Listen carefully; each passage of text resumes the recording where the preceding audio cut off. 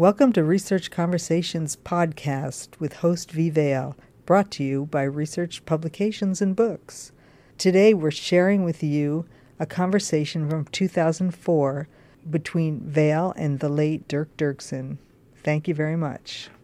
Hi, welcome to the Counterculture Hour. I'm your host, V. Vale, and I published back starting in '77, The Search and Destroy, which is a punk rock publication chronicling the rise of the punk rock cultural revolution.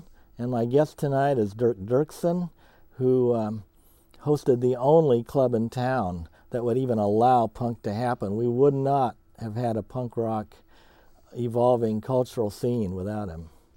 Well, I think at the same time, the presence of your magazine and the fact that it came out and that it survived shows that you had the kind of commitment that you need when a city is looking for a scene or an area wants a scene. You have to have many different kinds of art, meaning that you need people that can take photos, people that can write, people that can design things for the stage or this or that, and that's what we had, and that was unique. And the fact that you have kept it going this long, which sort of goes together with the fact that we were open for 10 years, did 3,600 plus concerts, and allowed 22,785 people to get on stage and do their thing for the audience. We really haven't had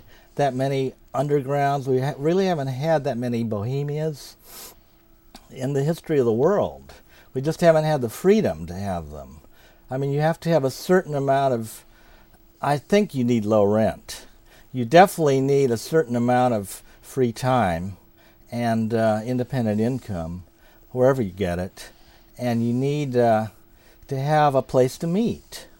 You also need a theory, I think, but that's another matter. And you need a place to meet that's cheap, that doesn't cost a lot of money.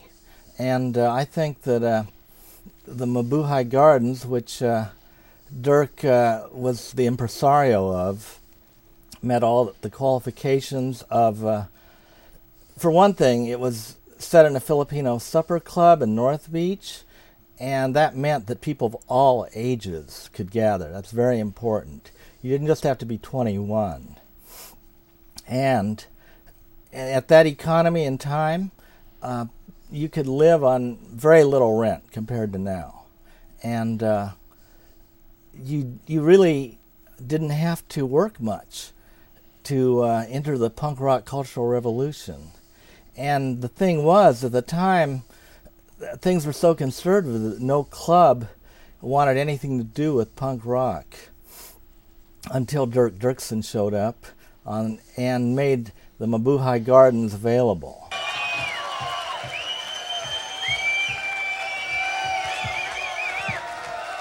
Oh, don't get so excited.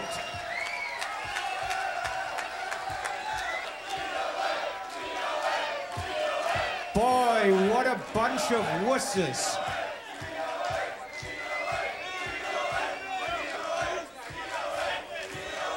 Are you guys over the hill? Come on, let's hear it. No, they're drinking their Gatorade backstage, so they can't hear you. They're isolated in their little room of luxury, while you are hot and sweaty out here. So let's hear it. Work a little bit.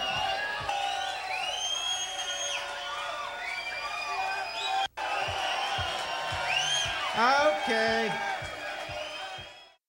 First of all, Dirk, I'd like to know, you have to be some kind of an outsider in your background to have had the breadth of vision, the tolerance to allow something like a punk rock cultural revolution that everyone else was afraid of to happen at the Mabuhay. There is a misconception that it was punk that motivated me.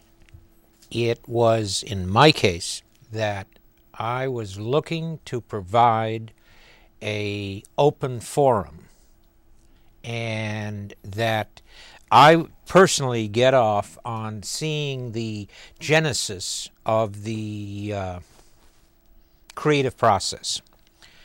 When it gets into recording, it's really a manufacturing process, because people are creating something in which the performer is no longer actively involved. It's the promotion people, the engineers that control the printing press of the recording, or the stamping press that they're making the record albums, DVDs, and so forth. And that just is not my cup of tea in terms of getting me excited. So the reason we created the Mabuhay was to set up the parameters that would protect the artist. In terms, we would provide the sound system, we'd provide a stage, the security, the insurance, and blah, blah, all the other elements that go into making a house a good house for the performers to perform in and the audience in which to see. I mean, we went into details to look at how high we should make the stage in terms of the relationship to the people. And by doing that, we broke down the traditional barriers of the performer looking down on the audience, so that the audience felt more like, hey, those are my friends up there, and gave them the ability to relate. There were challenges. For instance, the audience, because of being given a little bit more freedom than, let's say, when they would go to one of the mainstream concerts at the mainstream clubs or venues, and that was a big factor at making it exciting for the audience. Where when you went to the other venues, you were told to sit down, get out of the aisles, because that's a fire break and all of that. And we sort of violated those preconceived concept of what it meant to be a member of the audience. The fact that it was a building that housed a theater, and a reference you made that because it was a Filipino supper club and piano bar, had nothing to do with that it was either Filipino supper club or a bar. It was that it served food. That's the legal point that you have to have. If you serve food and you have a liquor license, in theory, you can bring in people of all ages. So that was one of the things that I was looking for when we opened the venue, because we didn't want to restrict it to specific ages. It was interesting that on that same note, there were people actually in LA that said, oh, he went into a Filipino place. Well, those are Asian folks, so let's look for another restaurant that's Asian. That's where you have, all of a sudden, a lot of Asian restaurants, Chinese restaurants, playing host to what the other segments of the population said, well, Dirk's doing punk. No, I was trying to do avant-garde rock and roll. In other words, people that were walking down the path of the cutting edge. So, but the main bottom line was I like seeing people have the ability to go out there and express themselves. So my main contribution, as I see it, was to provide a venue that was as free as possible of restrictions. Crime always claimed that they were using an Asian tuning system for music. So the whole bit was, though, it does cause a problem when you book somebody of one genre and then have a totally opposing genre. It sometimes makes for interesting programming, but you sort of have to know what the genre of music is. So that was the motivation behind opening the Mab. Didn't you mention earlier that there's kind of a history to that particular building of theater? Yes.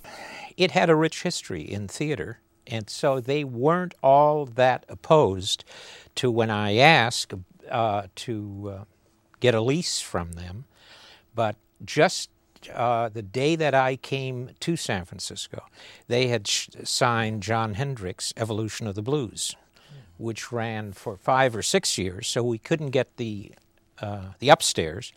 But Ness downstairs at the Mabuhay was having a tough go of it, and so I came in and said, look, how about if you give us Monday nights, because that's your dark night. Let me try that, and I'll guarantee you $175 a night at the bar. I didn't have $175 at the time, but I figured there are enough people that I know that if I say, hey, come on down, if they each drink 2 beers, we'll meet the guarantee. And within a very short time, we were grossing more on the Monday than he was grossing on a weekend with name Filipino acts. The Filipino Elvis, that was Eddie Mesa, and Amapola, and others, and female impersonators. So it worked. But the Filipino community, even though they're very gregarious, they were more centered out by in the area of Daly City. So they began not wanting to come in all the way to Broadway, and Broadway was really in a tough bind in those times because the topless bars and places were beginning to fail. So you had a lot of disgruntled people that were really pressuring the audience to come in their joints and stiffing them with watered-down drinks and things like that. So the area had a seedy appeal, where the first group of people that I worked with were the Les Nicolettes, a feminist comedy guerrilla team, all female, women from that were friends of Art and Jim Mitchell, because these were the gals that would take the tickets and answer the phones and such. And what their idea was, they wanted to sing off key so that they could sort of pass for talent if all of them did it. And they wore wonderfully tacky old fur coats from the 20s and gowns and dresses.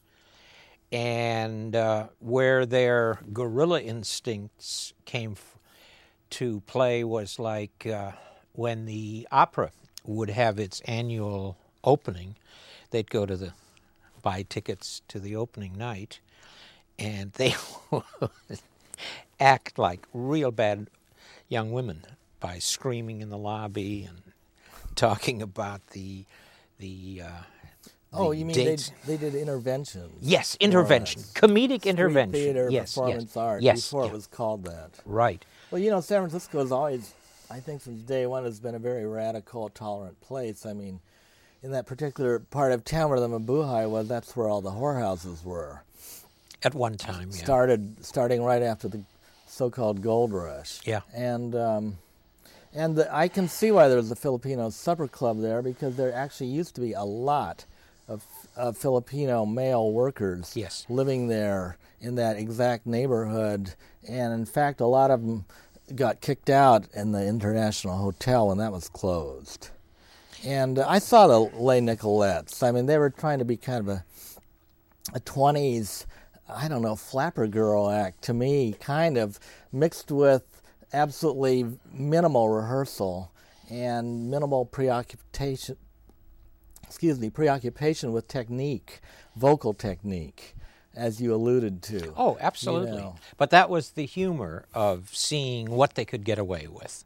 Oh, at San Francisco, I mean, we had, the Coquettes, which were fantastic. We had the Angels of Light. I mean, and I don't personally remember exactly when, but this has always been like a gay mecca, the Bay Area. I mean, not for nothing, the truckers call it Gay Bay, in the 70s trucker lingo, CB and all that. And I think that a lot of people, for whatever reasons, who are attracted are often attracted to theater and performance, and the performative arts, and hence the richness of San Francisco. I mean, from my take, San Francisco is perhaps the incubation of undergrounds. I mean, at least recently, like the Beats, Allen Ginsberg Howe. I mean, that wasn't published in New York. That was published here. And the first so-called beat poetry reading was here in San Francisco, not in Greenwich Village. And I think the hippie movement 10 years later, that was here rather than anywhere else that it got its support. And a lot of it had to do with cheap rent, And, I think that played a big part, the rent structure in those days. There's no question. And also the liberality with which people could get unemployment, welfare, and all of that.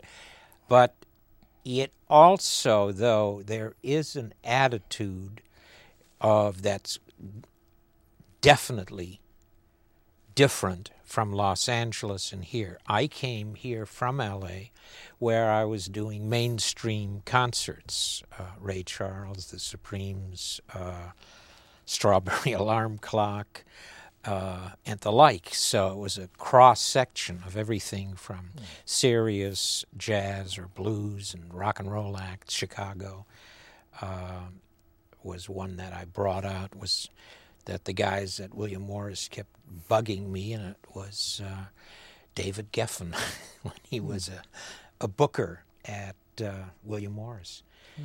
And they needed a gig out here so that they could visit the recording studios and work deals. But I got disenchanted with the lack of the creative, the newness. It was a the planning stages of the manufacturing process.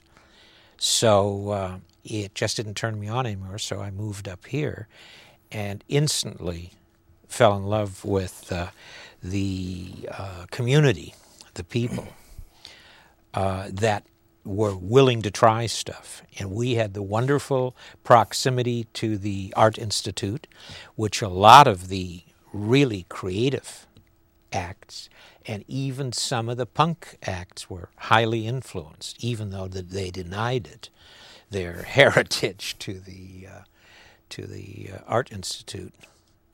And that, plus the fact that the Broadway strip had a certain naughtiness because of the sexual freedom that was there, that mix, it had an interesting effect that there wasn't that much of a gay audience up there.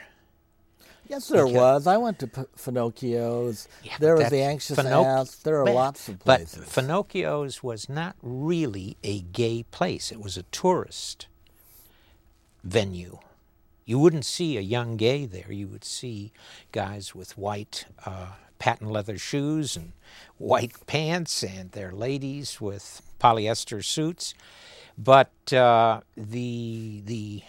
when the Mabuhay opened, a number of factors began playing in to the mix because of the fact that we had done the Les Nicolettes. It opened it to comedy. And if you recall the first Ramones concert, Robin Williams was the stand-up comedian. And to this day, Robin always says, "Oh, the nightclub from hell." And one time during a wake for Freaky Ralph. I don't know if you remember Freaky Ralph. He did the Rotten Record chart. He was, at that time, Jello Biafra's roommate. So it was interesting, these little mixes. But when Robin did the introduction of the Ramones, that brought in a lot of comedic talent. We had a dinner show because early on in the evening we could do performances, but nothing with loud live music. So we always tried for comedy, for dancing and blah, blah, whatever, other than heavy rock music or high volume music. And we had a show called, it was a spaghetti dinner, a $1.99, 7-course dinner and 7-course comedians. And out of that, there were a lot. Bobby Slayton was one of the talents of that. And so that brought in a new blood up there, which hadn't been there because it was predominantly, when we started on Broadway, it was predominantly big and nudity. And we tried in every which way to bring a little bit of humor. When the audience was into throwing bottles at the stage in the early stages, we said, boy, we got to do something. You know, I don't want to put a wire mesh in front of the stage, but people were definitely getting beamed. Chicken wire. I personally had my nose bloodied about 6 or 7 times. I thought you had it broken 6 or 7 times. Yeah, well, I mean, yes. I mean, look at it. So we opted not to put a mesh screen, but we put out huge barrels of popcorn, 55-gallon drums of over-salted popcorn, so that people would throw it around. And in my comedy Didn't routine, you have paper cups so that they didn't throw bottles anymore? Well, we switched to paper cups and to cans. The problem with the paper cups, it takes forever to pour them out of the beers. No. So it was because, if you recall, we used to pack the place. It was rated for 235, and there was times when we had 900 to 1,000 people in there. Wow. And it was sort of... That must have been the time when Blondie and David Bowie and Iggy were all... Oh, yeah. And who else? Talking Heads were all there. Well, there were a number of good national acts, but I really think that our own sort of homemade or home-brewed or whatever grown variety, there were some good acts. The people from the Avengers, I thought, definitely were strong performers. Some of the more avant-garde folks. Well, you had Zev, whom I don't think anyone else. The berserk percussionist, yes. You describe him. Oh, marvelous man. Ran the witchcraft or the magic shop at the Golden Eagle. Across the street. Across the street. And he'd come by, and when we had a slow night, he'd come and sit, and he'd say, well, you know, what you need is, I can curse the other places that have better acts, so it costs you $75, and I guarantee it, they'll be screwed for life. And if you mess with me, you'll be screwed for life. So I used to razz him terribly that he was untalented and didn't deserve to be on stage. And Zev's act, he had a fabulous ear for coaxing sound, percussion sound, and really weave it together as a tapestry. Well, what did he use? I mean, he made he all would these. he'd go down the alleys and he'd say, "Ooh, that's a great bed spring. Let me take that." And oh, there's a car axle. Boy, that's heavy. But there's a clutch. I think the clutch is easier. And he'd bring in about 20 pieces of metal or aluminum or tin, and lay it in the back of the stage, and he'd come out and he'd do a riveting 30-minute show. 15 minutes. Well, I tried to keep him to that, yes, because I believe you the had shorter... face it, you had him every night, it seemed like. He was the second act. Well, that curse, and, I didn't want to test it. But. Well, you remember, he'd have all this metal, yeah, and he'd I think he used like clothes hangers or something to hook it all together, and then he'd get out in the audience and start flailing the stuff. Well, there is something to be said for solo acts.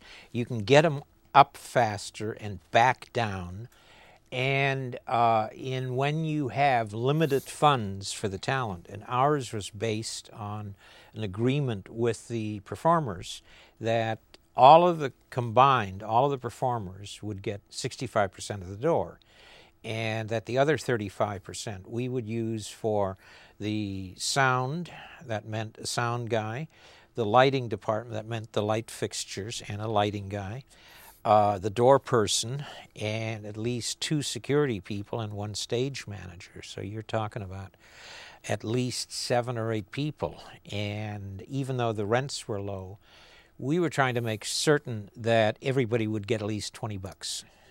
And there was no one that would get more, including myself. And if it didn't make it, too bad for me. Dirk, I mean, you impresaried a lot of these shows, and you must have really thought about the implications of what you were seeing.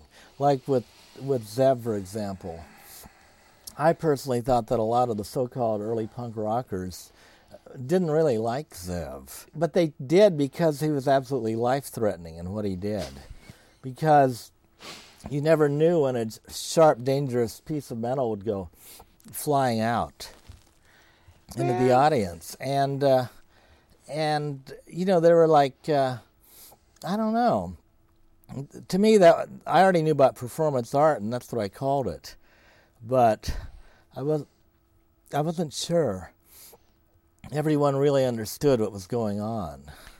Well, you have to have something that's different than the day before or the day after, because that's a bore.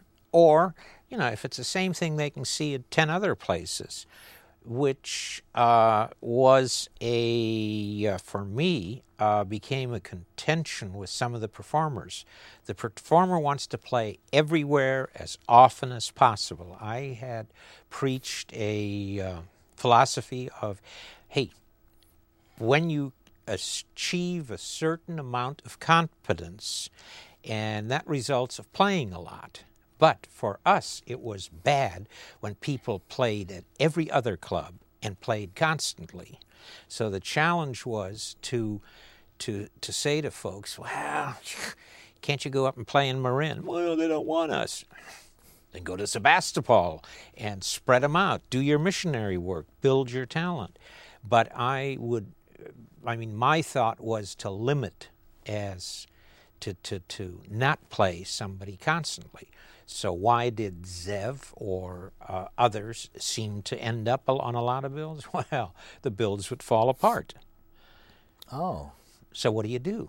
I mean, I once went out and we had 3 acts, all of them canceled. So we had no one when we started the show. So I went to the first 10 people that were in row in front of the club and said, I'll tell you what, I'll give you $5 worth of chits for the bar if you just stand here impatiently and say, now come on, we want in right now. So, and pretty soon we got about 50 people in with no one playing. And when they asked, well, who's playing? That's a prank, Dirk. To be announced. They're great acts. They're coming up. So then at the, when it came time for the first one, by that time we had been on the phone and we actually got a couple of our standbys and they were in various stages of coming in. So I said to Denise, why don't you do an impromptu striptease? And she said, well, I'll tell you what, I'll match you one piece of clothing for one that you take off and it'll stretch it out. So I ended up using a discarded amp cover, vinyl cover, cut a hole in it and ended up sort of like a poncho, while throwing everything else that I wore out on stage. And I can't remember who actually came in and did the next act, but by the end of the evening, the people are having a good time because they were coming up out of the audience and saying, "Oh, let me do something. I got a good joke." And then the joke wasn't so good, but the audience loved it because they could pelt them with the popcorn, which was totally innocuous when you throw it because it can't hurt them. But it's great for still photos. It's great for video and things. You've been listening to Research Conversations podcast with host V. Vale, brought to you by Research Publications and Books. Today's guest was Dirk Dirksen. Please listen in for part 2 of Dirk.